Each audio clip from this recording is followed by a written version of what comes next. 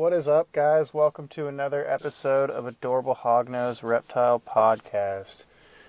Today is not so much for the hognose owners, but a little more for the gecko owners, the tarantulas and things. We're going to be talking about mealworms and how to raise your own effectively and cheaply. I'm just going to teach you guys the way that I do it and have been doing it for, I don't think I bought mealworms for about 2 years now. So, I mean, it works well enough. I got a couple of geckos and about 20 tarantulas. So, it keeps the mouths fed. Alright, so first thing you're going to need is your supplies. Mealworms being number one. I just order mine online. You get a big bag of like 1,000 or 500 or something online for very, very cheap.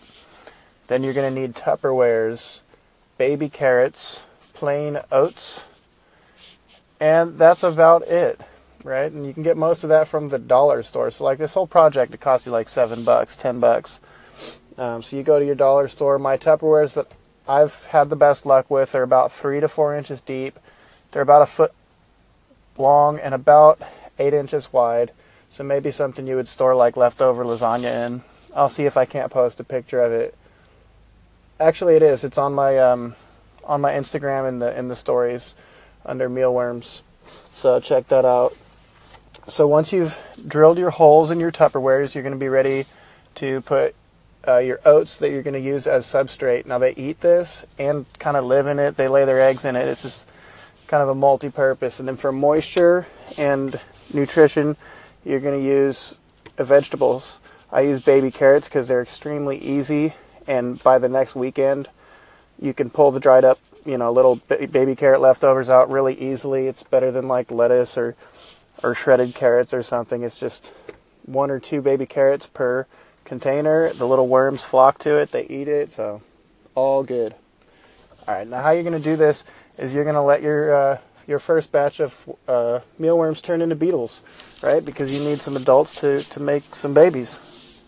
And once you do that, you'll take your beetles, split them into colonies. I get about 6 Tupperwares going at once, 2 of them being full of beetles, right? So as they're turning into beetles, I'm pulling all these beetles out and putting them in 2 of these Tupperwares so that they can mate and lay eggs and stuff.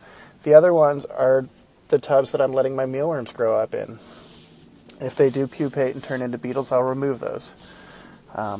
Once you do have the mealworms you want, you're going to want to pull them out separately and then put them in the fridge or a cooler environment. And what that'll do is it'll stop them from pupating and turning into beetles, and it will preserve them in a sense. If you want them to turn into beetles quicker so that you can breed more or make more colonies, you can increase the temperature. Maybe put them in somewhere that's room temperature or kind of warm.